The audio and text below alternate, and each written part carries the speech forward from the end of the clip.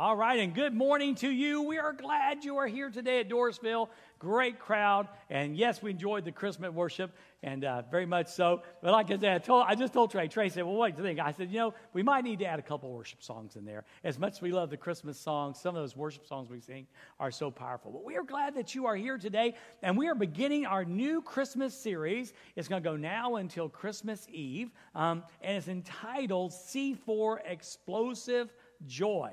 And the idea is, I wish I could explain to you sometimes where these ideas come from. Ultimately, I hope they come from the Lord. But I was building this series, and I had something totally different in mind. And then I knew that God wanted me to talk about the whole picture of Christmas. It's awful easy at Christmas to celebrate just the cradle, just the babe.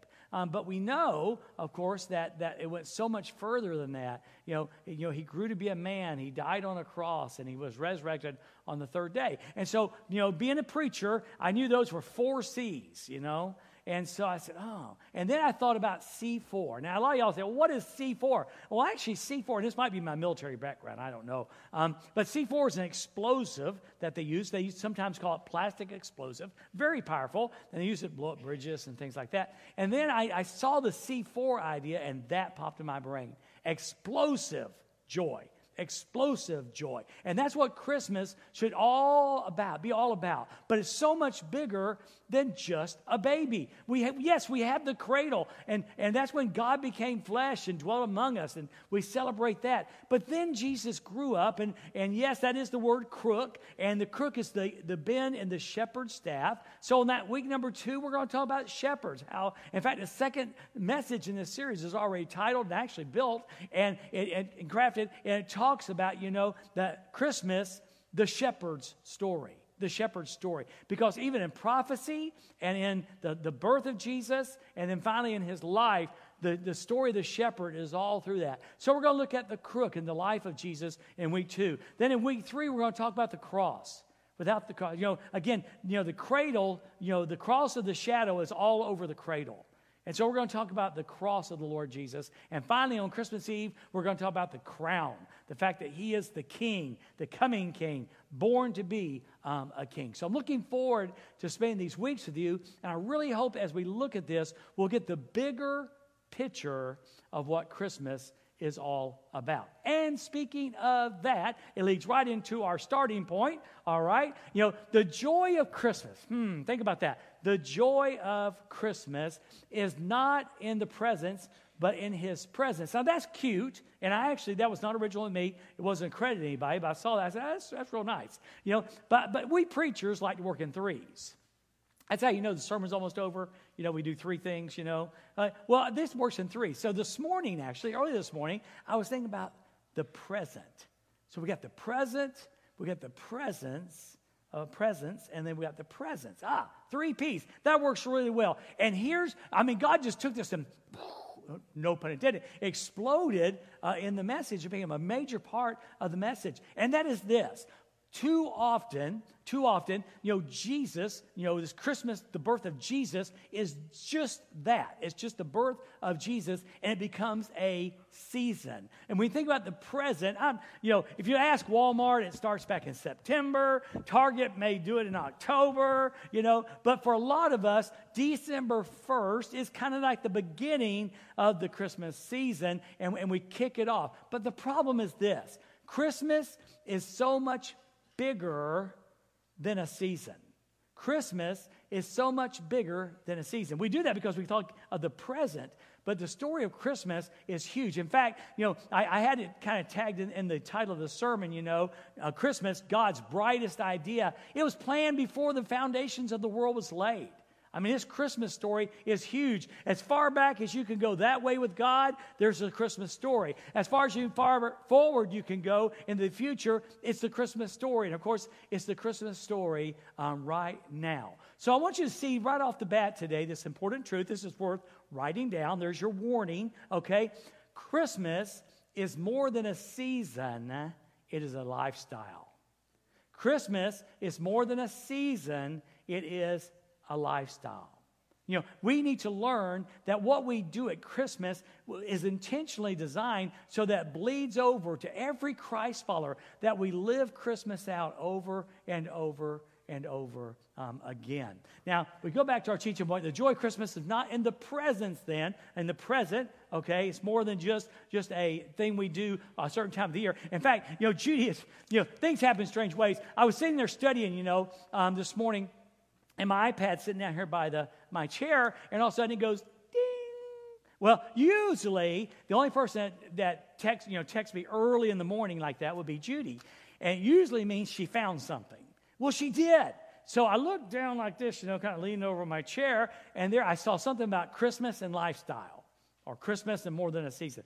I said, I better check that because that just might fit the message. And it was like, God gave it to her to give to me to share with you today. Because don't we do that? Don't we treat people a little bit differently at Christmas, a little nicer? Aren't we tending to be just a little bit more generous at the Christmas season? And the author that wrote this really understands the importance of sharing Christmas beyond this season. Harlan Miller wrote these, said, I wish we could put some of the Christmas spirit in jars and open a jar of it every month.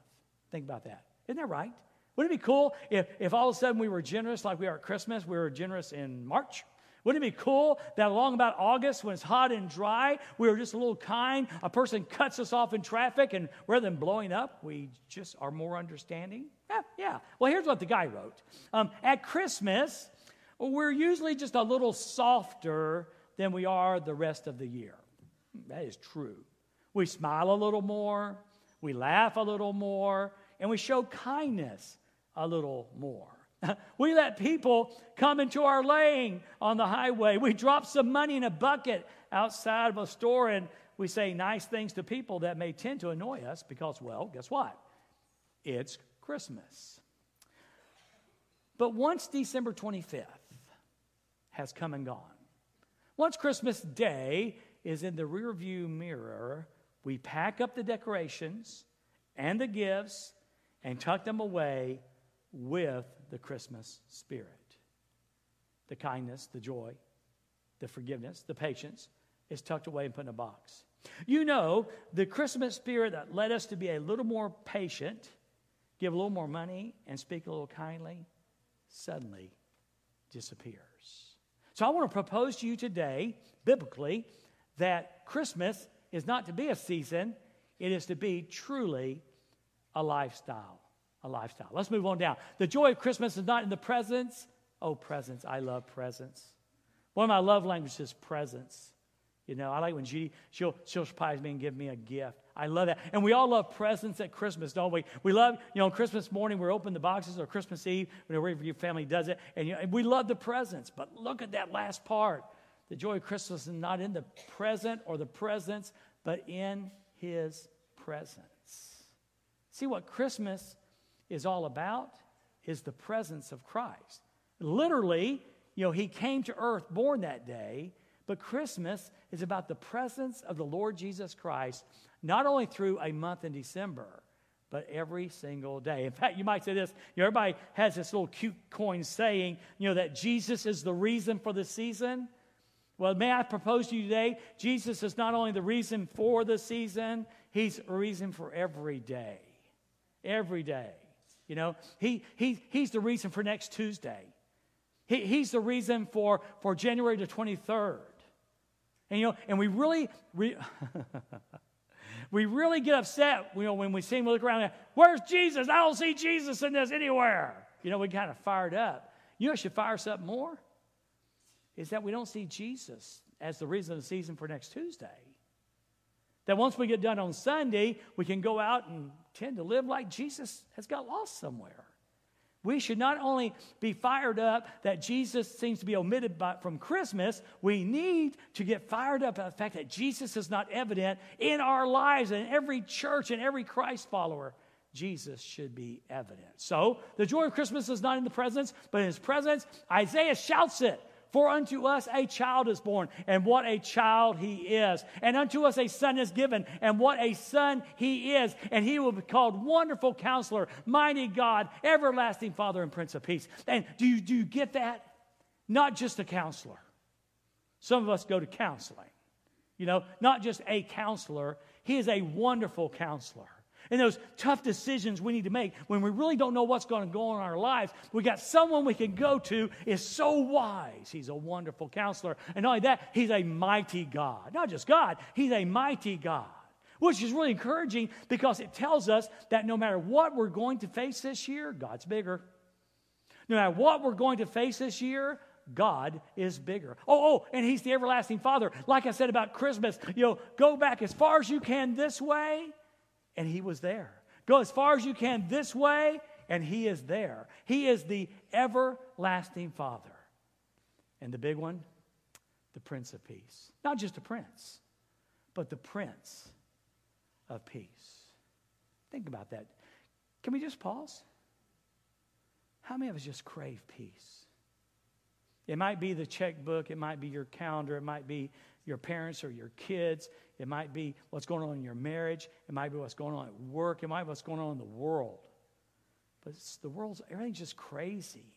And we crave peace. And guess where we find it?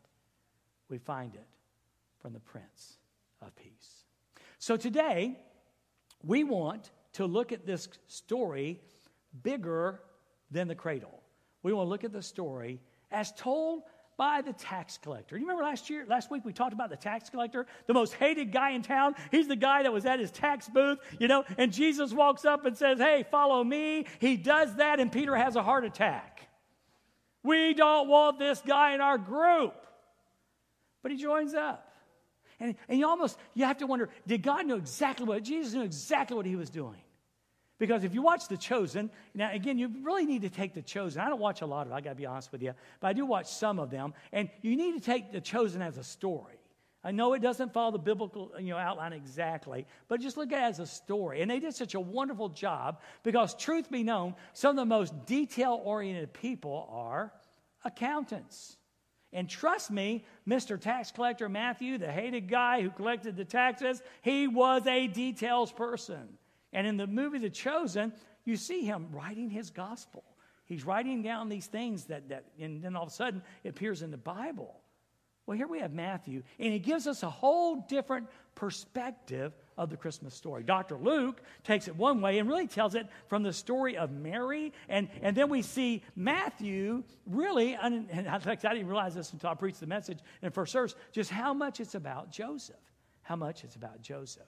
So Matthew, the detail person, comes along in verse number 18, the first part, and says this. This is how the birth of Jesus came about. Very analytical. Okay, I want you to know exactly how this happened. It's so cool how God arranged to make sure there was a detail person on the squad to record what's about to take place. And here's the deal. Remember the Lord's Supper? Y'all, well, I guess you probably do remember the Lord's Supper, don't you? Yeah. Well, anyway, the Lord's Supper, God, Jesus gave that to us on Thursday night before he died on Friday. And remember the key phrases? Do you remember when he gave the bread out, and he said, oh, do this in remembrance of me. And then he comes on with a glass of wine, this symbolizes my blood. Drink this in remembrance of me. It's like we know Jesus gave this to us that we might remember. Well, I'm wondering if maybe God got Matthew on board so we can remember, because it's so easy to lose Jesus. We lose Jesus in worship. We sit there too often, worship is all about the style of music. Whether it's this style or that style, doesn't matter. It all becomes stylistic. No, worship's not about style. Either way, worship is about Jesus. It's easy to lose him. Yeah, it's easy to lose Jesus in preaching. So today one of the big driving points is, how to be incredibly with detail about the theology of the Bible. And theology is so important, but we get so wrapped up in theology, we lose Jesus. We lose Jesus in church. And we certainly lose Jesus in Christmas. So Matthew comes along as well. I want you to know this is how the birth of Jesus Christ came along. I like what C.S. Lewis said. he was a great theologian, atheist for a long time, and then he met Jesus and radically changed his life. But look what he says. I believe in Christ. Now, if you'll see, I've got brackets there. He had the word Christianity there. I like Christ better, so he's dead. He won't know anyway. But I believe in Christ as I believe that the sun has risen, okay? Here's what he means. Not only because I see it. When the sun comes up, we see the big ball. Okay, but when the ball comes up, what all of a sudden happens too? Darkness flees away and we can see everything else. And so he's saying, I believe in Christ. I said, I believe in Christ as I believe that the sun has risen, not only because I see it, but because by it I see everything else. I love the clarity that Jesus brings into my world. In a time when things just don't make sense. I love the clarity. Religion doesn't do that for me.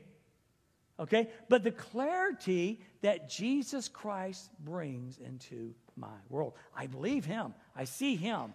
But he brings such clarity into my world. Well, after Matthew says this is how the birth of Jesus came about. And the second part of that verse, he gives us a little setup. And this is pretty big.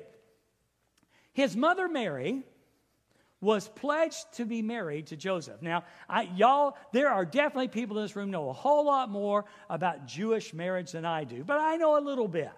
And it goes something like this, okay? About a year out, okay, a couple will become betrothed. Now, to say they're engaged would not be accurate. Betrothed is a stronger term. It's kind of like being engaged on steroids, okay? In fact, to be betrothed is like being married with two exceptions. Number one, you didn't live together, and two, you didn't have a physical relationship. But other than that, the legality of the betrothed was as serious and as binding as marriage. So his mother Mary was pledged, betrothed, to be married to Joseph. All right? That's great. But then we've got this. But before they came together, before the marriage became final, before she moved in, and before there was any physical relationship, before they came together, she was found to be with child. Whoa. There's a word for that. It's called scandal. Scandal. Have you heard about Mary? Yeah. Remember she's betrothed to Joseph. And guess what? She's expecting. Wow, this is huge, okay? The word on the street is there's a scandal going on, and it involves this girl named Mary. Now this can only mean two things. Now listen carefully what I'm about to say. It means one of two things. Number one, Mary was an adulteress. In other words, she was not faithful to Joseph. She's been with somebody else. Huge scandal. Or part two is they together have sinned. Because the marriage is not final, okay? They should not be together physically, or they've come together. Both were wrong. But on the word on the street was scandal. The word down at the market was scandal. The word in her house, I'm sure, was scandal. Everywhere it looked like something. Ooh, this is good. It looked like something it was not. Have you heard about Mary? Have you heard about Joseph? So Matthew gives us the insight we need. His mother Mary was pledged to be married to Joseph, but before they came together, she was found to be with child through the Holy Spirit. Whoa, that's a game changer. Okay, for us Jesus people, that's a game changer. All of a sudden, it's not Mary being unfaithful. Oh, it's not Mary and Joseph being sinful in the relationship. It is God doing something big. And that something big is the virgin birth of his son. See, the virgin birth is one of those things that's just hugely, hugely important. Go ahead, Nancy, and throw that slide out, teach slide. See, people say, well, what's the big deal? What's the big deal about the virgin birth? Everything. Without the virgin birth, Jesus becomes like every other man, and he becomes incapable of being the Savior of the world. Without the virgin of birth, he's just another guy. Hey, without the virgin birth, he's Joe down the street who happened to marry a girl named Mary. See, there's some doctrines that really are minor doctrines we can disagree on. This is not one of them. This is not one of them.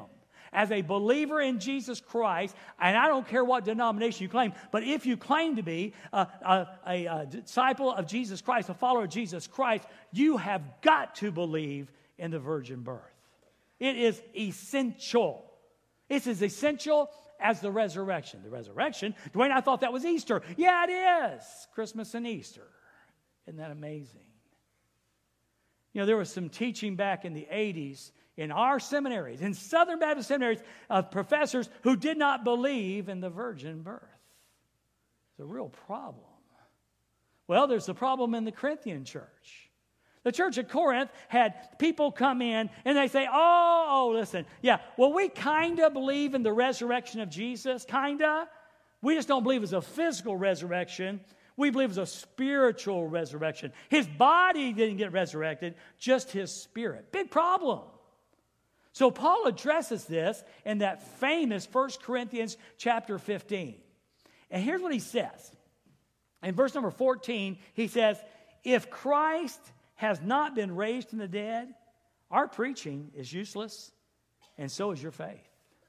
If Christ is not risen from the dead, he's just another criminal who died on a terrible way on a cross. There's no proof he was the Son of God. Our message is useless, and so is your faith. Case closed. Let's go home and have fried chicken. But Paul went on to say that Jesus did resurrect. The resurrection of Jesus is a non-negotiable, just like the virgin birth of Jesus is a non-negotiable. You got to nail it down. And your friends at work say, how can you believe that stuff? Or the kids at school say, how can you believe that stuff? Man, you nail your heart on that one. Jesus Christ did not have an earthly father. He had an earthly mother and a heavenly father. And as Matthew said, through the Holy Spirit.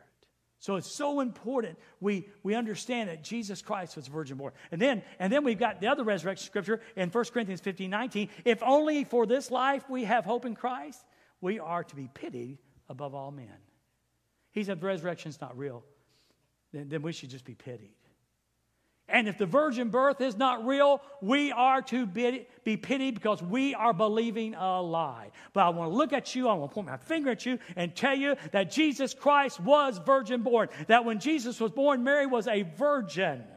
And his father was the Holy Father, and she was the mother. And it made him, look here, it made him like no one else. He must be the one and only God-man. God-man, fully God, and yet fully man. That's what makes Jesus the one and only. That's what makes Jesus different above all. Hugely important. Don't blow this one off. Don't blow this one off. This thing is so important that we know and we believe that. Well, in verse number 19, the Bible says, well, because Jesus, her husband, was a righteous man. You know, it's really, Joseph doesn't get a lot of press. And again, my intention today was not to make this really about Joseph, but the more I studied it, the more it became that way. You know, how many of y'all would agree that God was very careful in choosing Mary? Would you say amen? Yeah, he did. He was. He was just as careful in choosing Joseph. It was important he chose the right mother. It was important he chose the right earthly father. And here's why. Because Joseph, her husband, was a righteous man. Joseph was a man who tried to do the right thing. And so, he did not want to expose her to public disgrace. And so, Mary's pregnant. He is not involved in this. Joseph is not involved with this. So, he had the right then to publicly disgrace her. He had the right to go down to the temple and say, Mary has been unfaithful to me. I charge her with adultery. But he did not want to do that. It really could have changed the Christmas story. Y'all remember John chapter 8? You know, remember the teachers were messing with adult Jesus? So they go and they find a woman guilty of adultery, and they drag her down in front of Jesus and the crowd and throw her down. And the people from the church say, hey, we caught this woman in the act of adultery. Now, Moses says that she's to be stoned to death. What do you say? Do you understand that if it wasn't for Joseph being a righteous man and not wanting to expose her, publicly disgrace her, that could be her story? That it could have been Mary that was dragged down in front of a crowd and stoned? It was all, it's so good. It's the balls in the balls in Joseph's court. He could have demanded his rights. She's been unfaithful. Drag her down. Have her stoned. But he didn't. He was a righteous man. He didn't want her to expose her to public disgrace. So he had in his mind to divorce her quietly. It was his option. He could have demanded justice publicly in a trial, or he could just simply lay it aside. And that's what he chose to do. See the beauty of Joseph? See, the whole Christmas story is full of people doing the right thing. You know, if you look at our next teaching point there, the story of Christmas is sprinkled with quiet heroes of faith. There was a 16-year-old virgin girl who said yes to God. There was a carpenter who said yes to God. There were a bunch of shepherds on a hillside, and they said yes to God. And there were even 3 wise men. Well, we don't have any, there were. We say 3. Some wise men who saw the Christmas star, and it probably took them 2 years to get there, to travel to find this new king. 2 years. And you know what? They were just being obedient. God somehow pulled them in that direction. The Christmas story is filled with ordinary people that trusted an extraordinary God. Oh, wait. We have the same opportunity, don't we? When people pull out in traffic, when people aren't kind, when people need our forgiveness, but we choose to withhold it, or have the opportunity to withhold it, or when we've been wrong, and so we have the right to stand up and embarrass them, or we can be like Jesus and simply trust God. That's what Joseph did. He simply trusted God. Well, in verse number 20, the story continues. After he considered this, so he's saying, you know what? The right thing to do, there's no sense embarrassing her. Certainly don't want to put her life in danger. I love her too much. I think we'll just do the quiet divorce thing.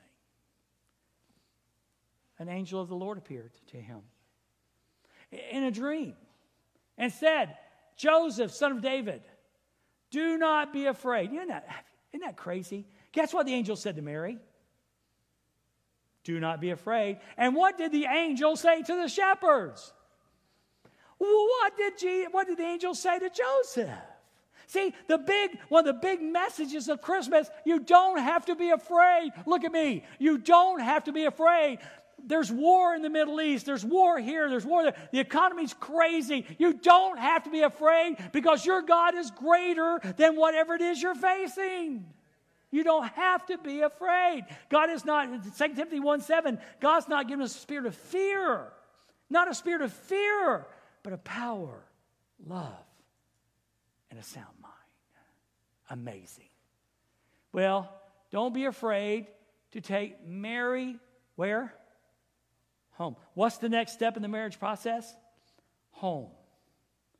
Don't be afraid to take her home. Don't be afraid to go ahead and complete the deal. Go ahead. Bring her home as your wife. Doesn't matter what culture's saying. Doesn't matter what the temple police are going to say. Doesn't even matter what the families are saying. Don't be afraid, Joseph.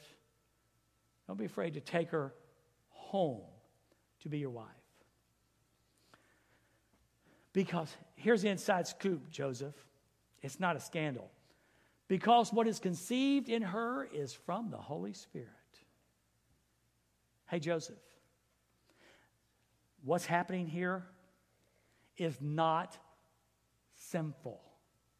It's sinless. What happens here is not horrible. It is holy.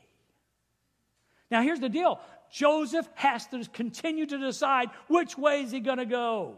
Don't be afraid to take her home. Because listen, this baby is of the Holy Spirit. And listen to this, Joseph, it gets even bigger. Look at verse number 21. She will give birth to a son, and you are to give him the name Jesus, which means God is our Savior.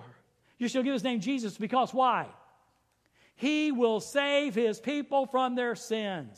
This is big. See, this is why the cradle is so important, but it's in the shadow of this.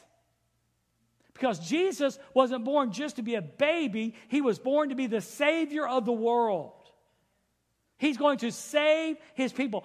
How is he going to save the people? He's going to die on a Roman cross for them. The cradle exists in the shadow of the cross. The cradle exists in the shadow of the cross. He will save his people from their sins. Verse 22 and 23. All this took place. Matthew says now, all this took place to fulfill. Our brother talked about prophecy today in the Advent story. You know, all this took place to fulfill what the Lord had said through the prophet. The virgin, who? Who? The virgin. The virgin will be with child and will give birth to a son. And they will call him, say it with me, Emmanuel, which means God with us.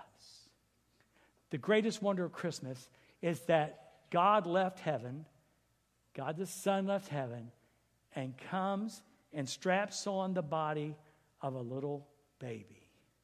He lives a holy, sinless life, dies on a Roman cross, and then rises again and defeats death forever. His name shall be called Emmanuel. And we need to be grateful for all those heroes of Christmas. A virgin who said yes. A carpenter who said yes. Some shepherds who said yes. Don't be afraid. Don't be afraid. Because God is bigger than whatever you're going to face. I really like the last verse in this. It's verse number 24 and 25. I didn't get this on the screen, but it says, then Joseph, being aroused from sleep, after the dream, Joseph being aroused from sleep, did as the angel of the Lord commanded. He obeyed and took her to be his wife. How about that? And watch this. I think this is great. He did not know her until she had brought forth her firstborn son, Jesus.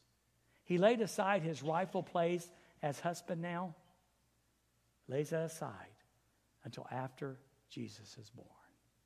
He wanted no doubt and no shadow that this baby was like no other. This baby was born of a virgin. And God arranged all of that. Remember this first verse? Well, the birth of Jesus was on this wise. And it started way back. It started before the foundation of the world. But on earth, it started in Genesis chapter 3 when God made the promise that a Redeemer would come. And continued through the decades and through the millennia. And the message remains the same. For God so loved the world that he gave. That he gave his only begotten Son, that whosoever believes in him should not perish, but have everlasting life. Have you received the Christmas message? Have you received the Christmas hope? Have you received the Christmas promise? God loves you so much. And today, he invites you to his family. My friend Brent's going to be standing down front. And today, if you say, well, okay, I heard a lot about Jesus, and I understand a little bit about it, I would like to know more. Why don't you come down and take Brent by the hand and say, Brother Brent, I want to know more about how I can have forgiveness of my sins, how Jesus can be my Savior. how I can receive the greatest Christmas gift ever. And the altar is going to be open. Perhaps you want to come and pray for someone who's never made that decision or that commitment. Or maybe there's some other decision that you want to make. I know a couple of our families are talking about joining our church. If you'd like to come forward this morning when Brent gets down there, that would be a great time to do that. Whatever we can do today, this is God's time for us to act on what we've heard. The birth of Jesus was on this wise. Let's pray. Father, I'm just amazed today. The detail that you put in place so that we could have redemption. I'm glad you called Matthew the detail man to give us details that we don't find in Luke. We only find here. It tells us the story of a young virgin girl who's obedient, to a carpenter who's obedient, a man with a good heart like your heart, who resisted public pressure and chose to protect Mary. Thank you for that. So would you have your way in our invitation time this morning? In Jesus, I pray this in your precious name. Amen.